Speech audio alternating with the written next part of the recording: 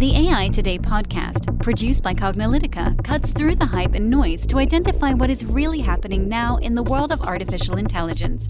Learn about emerging AI trends, technologies, and use cases from Cognilytica analysts and guest experts.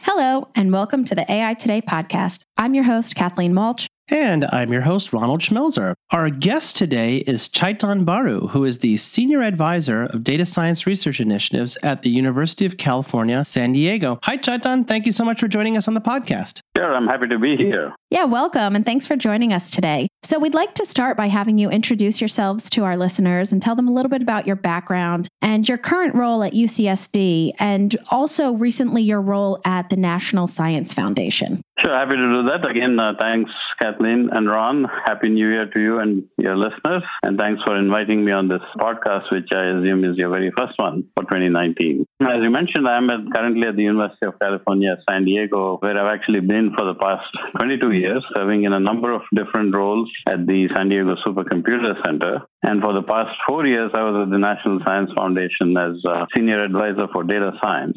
I returned to UCSD in September of 2018, and I'm now currently in the role of Senior Advisor for Data Science Research Initiatives here at UCSD, really. About 22 years ago, when I left IBM Silicon Valley to join SDSC, my work at that time was really at the intersection of database systems and parallel computing. And I came to SDSC because I saw the big opportunity for employing modern and emerging data technologies to science applications. And I was interested in the sort of intellectual and technical challenges associated with data-intensive science and the interplay between the science needs on one side and what data technologies can bring on the other side. As I said, I held several different roles at SDSC over the years, including Director of Data and Knowledge Systems Division and Director of the Science R&D Division, which was in addition to running my own research group here, which works on advanced data cyber infrastructure for science applications. And as I also said, I was NSF last 4 years, National Science Foundation, where I had the opportunity to serve as the first Senior Advisor for Data Science in the SCISE Directorate, Computer Science Directorate. And it was a great time to join with the increasing sort of importance and interest in data and data-intensive approaches and technologies. And as I also mentioned, as of September of 2018, I'm back here at UC San Diego. Great. Well, that's a lot of great experience. I know that our listeners are going to be really enthusiastic because you've been involved not just in the corporate or the academic world, but in all those roles, and of course, coordinating across other organizations as well. So you've recently come back from a 4-year rotation, as you just mentioned, at the National Science Foundation, where you helped with a number of initiatives, including the Big Data program and the data science related activities. So can you share with us at a high level some of what you did there and some of what may be interesting to our AI Today podcast listeners? Sure, I'll be happy to do that. So as I mentioned, I went there at a time of great interest in data. At that time, it was big data. And as you all know, and rapidly we've evolved into the world of machine learning and now AI. Back in 2012, the Obama administration had announced the Federal Big Data Initiative. And when I got to NSF in 2014, I was asked to co-chair a federal interagency group on big data, along with NIH, National Institutes of Health, was the other co-chair. And related to that activity, I became engaged in developing the Federal Big Data R&D Strategic Plan, which was then released in May of 2016 and is available on the web. You can search for that, Federal Big Data R&D Plan. At NSF, actually, as you mentioned, I was also responsible for the NSF's own big data research program. And one of the things I did as part of that particular program was to initiate a partnership between NSF and the big public cloud providers. So initially that was AWS, Google, and Azure, and later on IBM joined as well. And while that was initially done as part of the big data program, now NSF is actually looking to expand its partnership with the cloud providers in multiple different ways. So that was one of the new initiatives that I started when I was there. And then in late 2016, early 2017, the director of NSF, Dr. Franz Cordova, wanted to identify some exciting and challenging strategic research directions for investment by NSF. And I was part of a group that helped formulate strategy for what eventually became one of those big ideas called Harnessing the Data Revolution, which really focused on the emerging area of data science. And I later co-chaired a working group on harnessing the data revolution within NSF to help develop the roadmap for sort of future nurture NSF investments and activities in that particular area. And I was also able to help conceive and launch some new programs as part of that big idea, even while I was there. Great. Thank you for that recap. It sounds like you were very busy while you were at the NSF. So I know that, we've been spending a lot of time with Cognilytica on knowledge graphs, and we recently wrote a piece on knowledge graphs and also about, their relationship to putting common sense into artificial intelligence and machine learning. Can you talk to us about some of the efforts that you were working on at the NSF around this idea of the industry knowledge graphs and what you did there? Yes, indeed. This starts actually with our recognition while I was at NSF that in the area of big data, machine learning, and AI, there's a lot of potential for actually good, fruitful interactions between academia, industry, and government. Academia has powerful research capabilities across the board and is also charged with educating the next generation. Industry has pioneered a lot of new technologies such as cloud computing and technologies in big data, and also has access to huge amounts of data themselves. And government also has access to large amounts of valuable data and is very interested in using these data to innovate and improve delivery of services to citizens. So there's sort of a natural connection between these three groups. And as part of working on the federal big data R&D plan that I mentioned earlier, we organized a workshop which was on the topic of the Big Data Strategic Initiative back in January of 2015. And that was at Georgetown University in Washington, D.C. to explore the opportunities across these three sectors. And they can actually find the workshop information by searching on the web for BDSI, Big Data Strategic Initiative, and Georgetown. Actually, the entire meeting, at least the main sessions, were all videotaped and recording is available. It's a very interesting set of presentations. We invited Dr. Andrew Moore as a speaker to the workshop. He had just returned to Carnegie Mellon University as Dean of Computer Science after spending 5 years as Vice President of Google in Pittsburgh and starting the Google Pittsburgh lab, I think. So we were actually very interested in his perspective, which would have kept cutting across industry and academia. Now, one of the things he mentioned in his talk was the key role that knowledge graphs are playing in industry today. They underpin many, if not all, of the high-value services provided by the large internet companies, for example, the search service provided by Google, Alexa, Siri, and Cortana from Amazon, Apple, and Microsoft, the shopping catalogs that we all use on Amazon.com, and so on and so forth. And it was noted that academia and government could do important complementary work in this area. Even though industry is out there investing a lot of money and effort in developing these things, there are still opportunities. For example, more research was needed on specific aspects of knowledge graphs, and academia could also help develop parts of this knowledge graph in domains of science that industry may not be paying much attention to. And government could help in the construction of these knowledge graphs by incorporating knowledge from the government domain and also using this to provide smart services to citizens. So that idea started us down a path. I helped organize a follow-on meeting that was hosted by the White House Office of Science and Technology Policy, and this was still under the Obama administration. It was a small gathering of about 15 people, which met at the Eisenhower Executive Office building next to the White House. The attendees included the Vice President for IBM Watson, Vice President for Amazon Alexa, VP for Microsoft Research, a couple of ex-VPs from Google, Andrew Moore himself being one, and another one was Ramanathan Guha, who initiated schema.org and RDF and things like that. So he's well known in that community, as well as representation from academia and federal government agencies, which included NSF, NIH, DoD, NASA, and NIST. The conclusion from the meeting was that we should indeed push forward in this area. So we actually next had an open meeting early 2016 in Sunnyvale, which was hosted by AWS in their offices. There were about 45 people in the room representing around 35 organizations, including folks from all of the major companies, for example, Facebook, Twitter, Yahoo, Google, Microsoft, Wikidata, and so on, and as well as several universities.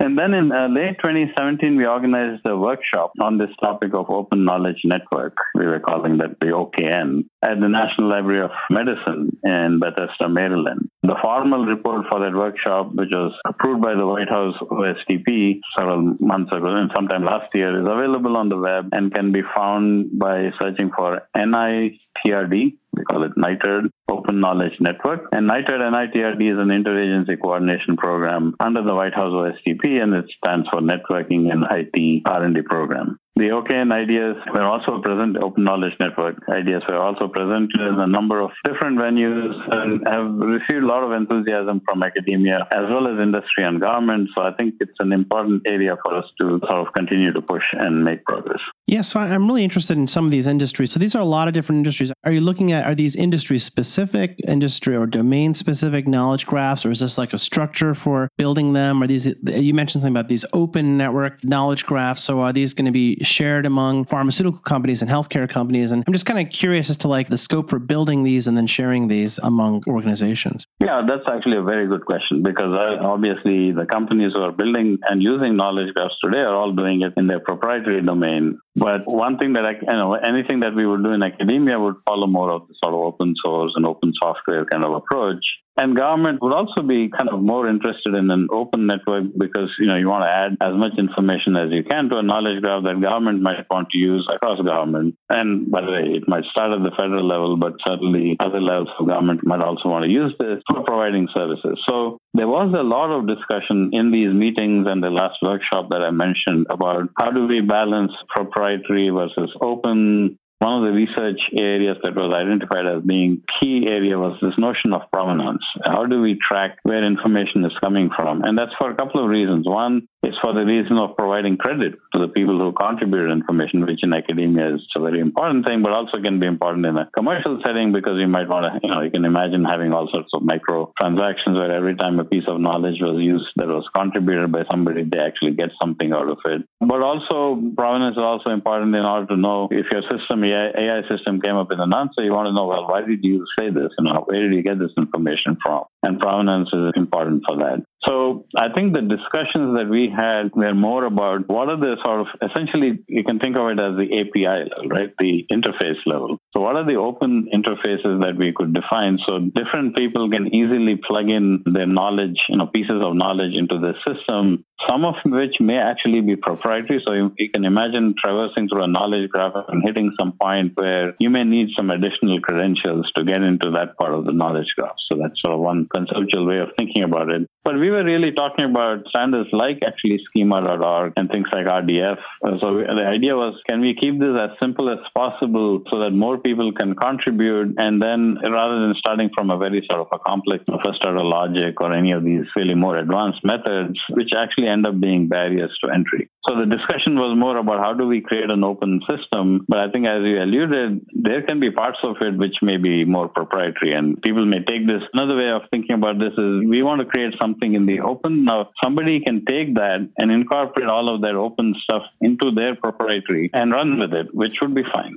Great. So at the National Science Foundation, I know that, you were there for 4 years, and I'm sure that you were exposed to a number of companies. I know that you mentioned a few in some of the meetings that you had. Can you share some of the cool things that these companies were working on related to artificial intelligence and data science and big data? Yeah, of course, while I was there, I had several interactions with industry, them visiting us, us visiting them. But I would say almost all of this was in open forums. So what I would say here is not proprietary or confidential in any way, but just based on some of the discussions we had with these folks. As you know, companies in general are working with big data and machine learning. Those companies working with those kind of things have many cool stories on how machine learning, deep learning has helped in complex tasks and things like image recognition, speech recognition, natural language translation, and so on. And there are also many examples where predictions from data have helped people with building more efficiency into the system or taking preventive actions and so on. But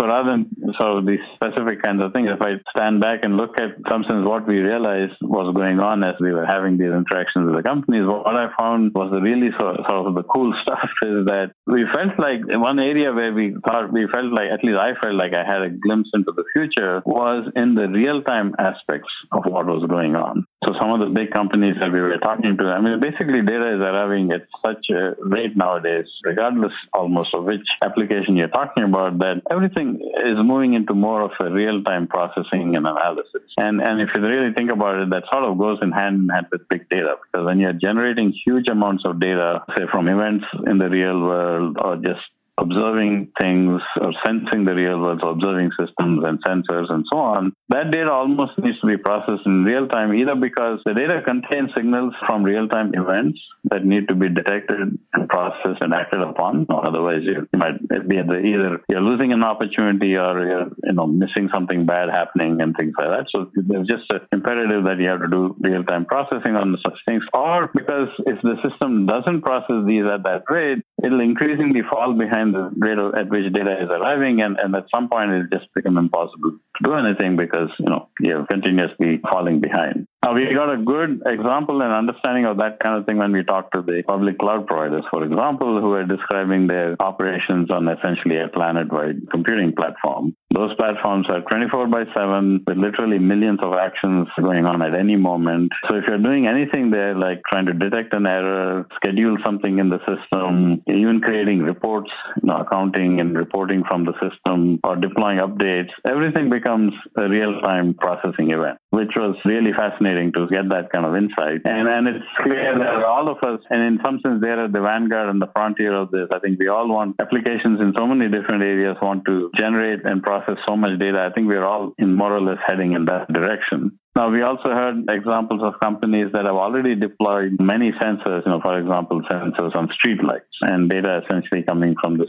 Internet of Things that are continuously being processed and decisions being made. But one of the coolest projects I heard about was actually from academia. And I want to, give that example. This is Professor Tim McKay in the physics department at the University of Michigan. What he noticed was that many freshman students who were entering University of Michigan were having trouble with their very first courses at Michigan. These are all clearly very bright kids who were good enough to get admitted to UM, which is pretty not an easy school to get into. So he started looking at the data and trying to understand what was going on, and decided to actually deploy data analytics and a big data approach to look at the various performance and behavioral indicators from students. These would be things like when you give computer accounts on the first day of class, when was it that a student actually first signed on to their account? And the first homework, when did they actually submit their first homework? How much did they score on the first homework, and so on? And based on the analysis of all of this, he was able to send early warnings to students to tell them about how they should be managing their course load. Sometimes people may be falling behind already because they just took too many courses, or they took too many difficult courses, or there may be other things going on. So he was giving them advice through their system. They were giving advice about how to manage workload and other aspects of their overall performance, of their overall activities to manage the performance in the classroom. And this whole thing proved to be so successful, especially with underrepresented students in the class, that the university established a separate group, which is now called the Digital Innovation Greenhouse. And again, you can search for Digital Innovation Greenhouse at the University of Michigan, basically to generalize this approach to the entire campus, not just to the Physics 101 class. And that group now creates a variety of smart services to help students, all students on campus, navigate through their curriculum and keep up with the courses and so on. So I think we are all hoping that this is the kind of power that we can unleash with AI, so that individuals can be assisted with personalized services, and an individual's effort can then be enhanced using these AI techniques. Great. These were some really good use cases. So thanks for sharing. Yeah. So, at your current role at UCSD, you're with the Data Science Research Initiatives folks in the group there. So can you share some of the interesting projects researchers are working on related to data science, which is obviously more broad than AI in general, but is obviously relevant to a lot of our listeners? Yes, that's a good point, by the way. So because data science does cover the bigger spectrum. And in my role here at UCSD, I do get a sort of cross-campus view of things. First, I would say UCSD in general is a strong research university, and needless to say, there are a lot of interesting things going on here with data and sort of broadening data science. As I think I mentioned before, we recently established the Halicioğlu Data Science Institute, HDSI, and I'm one of the founding faculty members of that, along with a number of others. If you go to hdsi.ucsd.edu, you'll get information about it. So, UCSD already has strong research groups in the technology areas, for example, database systems. You can go to db.ucsd.edu for finding out about what that group is doing in computer science. There is an AI group, again, AI.ucsd. But there are also a lot of data being generated by research experiments in a variety of other disciplines, not just computer science, everything from sort of genomics and all the other omics areas to oceanography and so on, because we have a big Institute of Oceanography here. But analysis of that data is challenging because these data in the scientific experiments represent very complex phenomena. And the analysis needs to be not just data-driven, but also needs to be model-based or model-driven. One outstanding example of this kind of data-intensive science is the work done by our Center for Microbiome Innovation, which is headed by Rob Knight, Professor Rob Knight. And their focus is on understanding of microbiomes, which are these constellation of bacteria, which are distinct microbiomes, I guess. And so the constellation of bacteria, virus, and other microorganisms that live within and around humans and other species in the environment. You can get information on some of the details of what they're doing at cmi.ucsd. In a completely different area, we have Professor Jules Jaffe, who runs the Underwater Imaging Lab, which is looking at analyzing images of plankton in ocean water. And these images are actually taken by a camera that's fixed at the end of the Scripps Pier, which is in La Jolla. So it's just off the coast. There's a camera at the end of the pier looking into the ocean water. And the camera takes images of plankton population in the water 8 times per second, 24 hours a day. So there are literally billions of images that have to be processed. And this is clearly a job for, machine learning.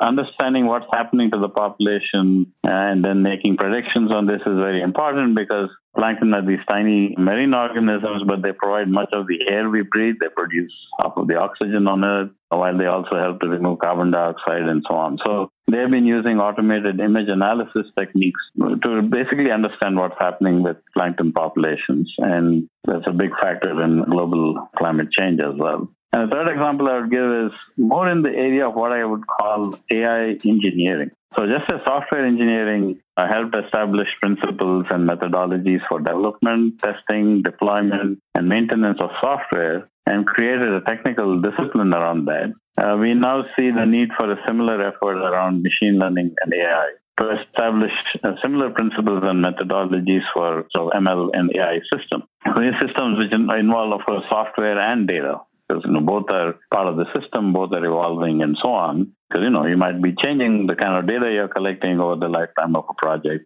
So Professor Arun Kumar's lab in the computer science department is developing foundations of advanced data analytics to make the process of building and deploying ML AI applications easier and also to make them faster.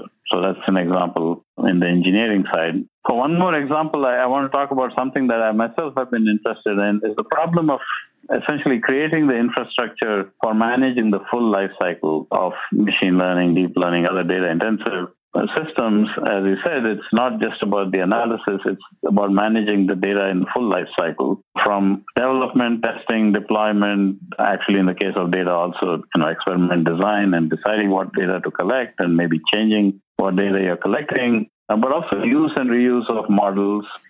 So model developed in one scenario, can it be reused by somebody else in a different scenario, maybe with a different data set, but different but similar, and how different can it be and how similar does it need to be, and all of these issues. And then when do we update models and when do we create new versions? So there's a whole issue of versioning in these systems. I think we need to understand all of this as part of the infrastructure to support AI ML systems. And what's happening in industry is, people who are doing this in a very serious and regular way in industry are finding out that essentially they're running data experiments, right? Because they're trying so many different things and variations and models with different data and so on, that each run is really an experiment, and they're beginning to lose track themselves. You'll hear all sorts of stories coming from industry about where they are not able to keep track of which model did they actually eventually deploy in the real life, and can this back to this notion of provenance and so on. So a group of us in the community organized a very successful half-day workshop on this topic that we call Common Model Infrastructure. Kind of an odd name, but it's basically about infrastructure for models. And this was at the KDD 2018 conference in London back in August of 2018. Many of the talks were from industry, including Google, Twitter, Microsoft, SAS, Allen Institute for AI, and so on. And actually, many of the attendees in the workshop were also from industry, which is sort of reflecting the importance of this whole issue in practice. I think we need overall better machine learning development environments. Right now, things are a little bit too ad hoc. Reproducibility is becoming an issue and reuse is an issue. So if you go to, again, CMI, which is Common Model Infrastructure, 2018, all one word, .sdsc.edu, you'll find information on that workshop that we ran. This was actually followed up with another half-day workshop on the same topic at the NIPS Expo, which was part of the NIPS, the Neuro Information Processing Conference that happened in Montreal in early December. And that workshop was sponsored by Baidu. And Dr. Lu Quan was actually one of my colleagues back in NSF days. He's now the head of Big Data R&D group at Baidu, and he was one of the co-organizers of that workshop. And finally, we are planning to repeat this workshop again at KDD 2019. Okay, great. Yeah, thank you for so many, good use cases and how researchers and the projects that they're working on. So this podcast was really informative, and you got to share a lot of what you worked on at NSF and also UCSD. So as a final note, what do you believe the future of AI is in general and its application to corporations and beyond? Okay. Now we are beginning to talk about narrow AI and general AI. The current boom, I would say, in AI applications in industry, also known as smart applications. Now we talk about smart cities and smart manufacturing and across the board, is based on this explosion of data and on learning patterns from data. And in many cases, we have learned that correlation in these patterns is good enough for us to help do something better or find an opportunity and so on. So I think what we are seeing right now is actually a culmination of a couple of decades of several trends. One is the availability of cheaper and more powerful hardware, which makes data collection, storage, and analysis relatively cheap. Another is the use of internet and web, especially due to mobile platforms, smartphones, and so on, which are bringing more users to the table and therefore more data. And the third is the proliferation of the variety of new digital services that are being launched, which again bring more users and more data. So I think these trends have combined together, and now we have sort of hit the knee in the curve in terms of tremendous increase in the amount of data and types of digital data that are being generated on a continuous basis. So I'm currently reading this book called AI Superpowers by Kai-Fu Lee. And his thesis is that China has an edge in the AI race because it's producing more of the raw material, within quotes, that's kind of his term, for AI, namely data. So by his, for him, data is the raw material. And as we said earlier, indeed, a lot of AI today is based on data-intensive machine learning and so on. Because there are many more online services becoming available in China and many more people are using them via mobile platforms, and he claims there are more users in China than US plus EU combined. Therefore, a lot more data is being generated in China, which, according to Lee, helps China gain a lead in the AI race. So that's something interesting to keep in mind. Now, while there's no doubt that availability of all this data and more data that's going to come will transform the world in many different ways, and all the, I think, cool algorithmic stuff we'll be able to do, I think the challenge now is in managing the scaling up of this whole thing. We can certainly expect the community to come up with, cleverer methods, smarter algorithms, more innovative business models to exploit this whole situation of the data and flood of data and explosion of data. I'm not so concerned about breaking these new frontiers in new methods, new applications, and even new business models. I think those are going to happen. Actually, what I'm more concerned about looking forward is what are the potential inhibitors or detractors from this new world of technology utopia that we might want to have. And in particular, in the areas of what I'll call infrastructure, education, and then what I'll refer to as impact. That is the impact of technologies, a lot of these sort of AI-enabled technologies on the real lives of real people, which includes the issues of fairness and ethics. So to explain this a little bit, I'd say first that the promise of AI is huge. We need everyone to be an active participant, right? When there's big revolution, big change is happening, every individual organization and our person ought to be able to benefit from these innovations. So every mom and pop store should be able to have a benefit, or every small school or college anywhere should be able to customize, personalize, and benefit from these technologies. So it should not be a case that there are just a few people who are innovating on behalf of everyone else.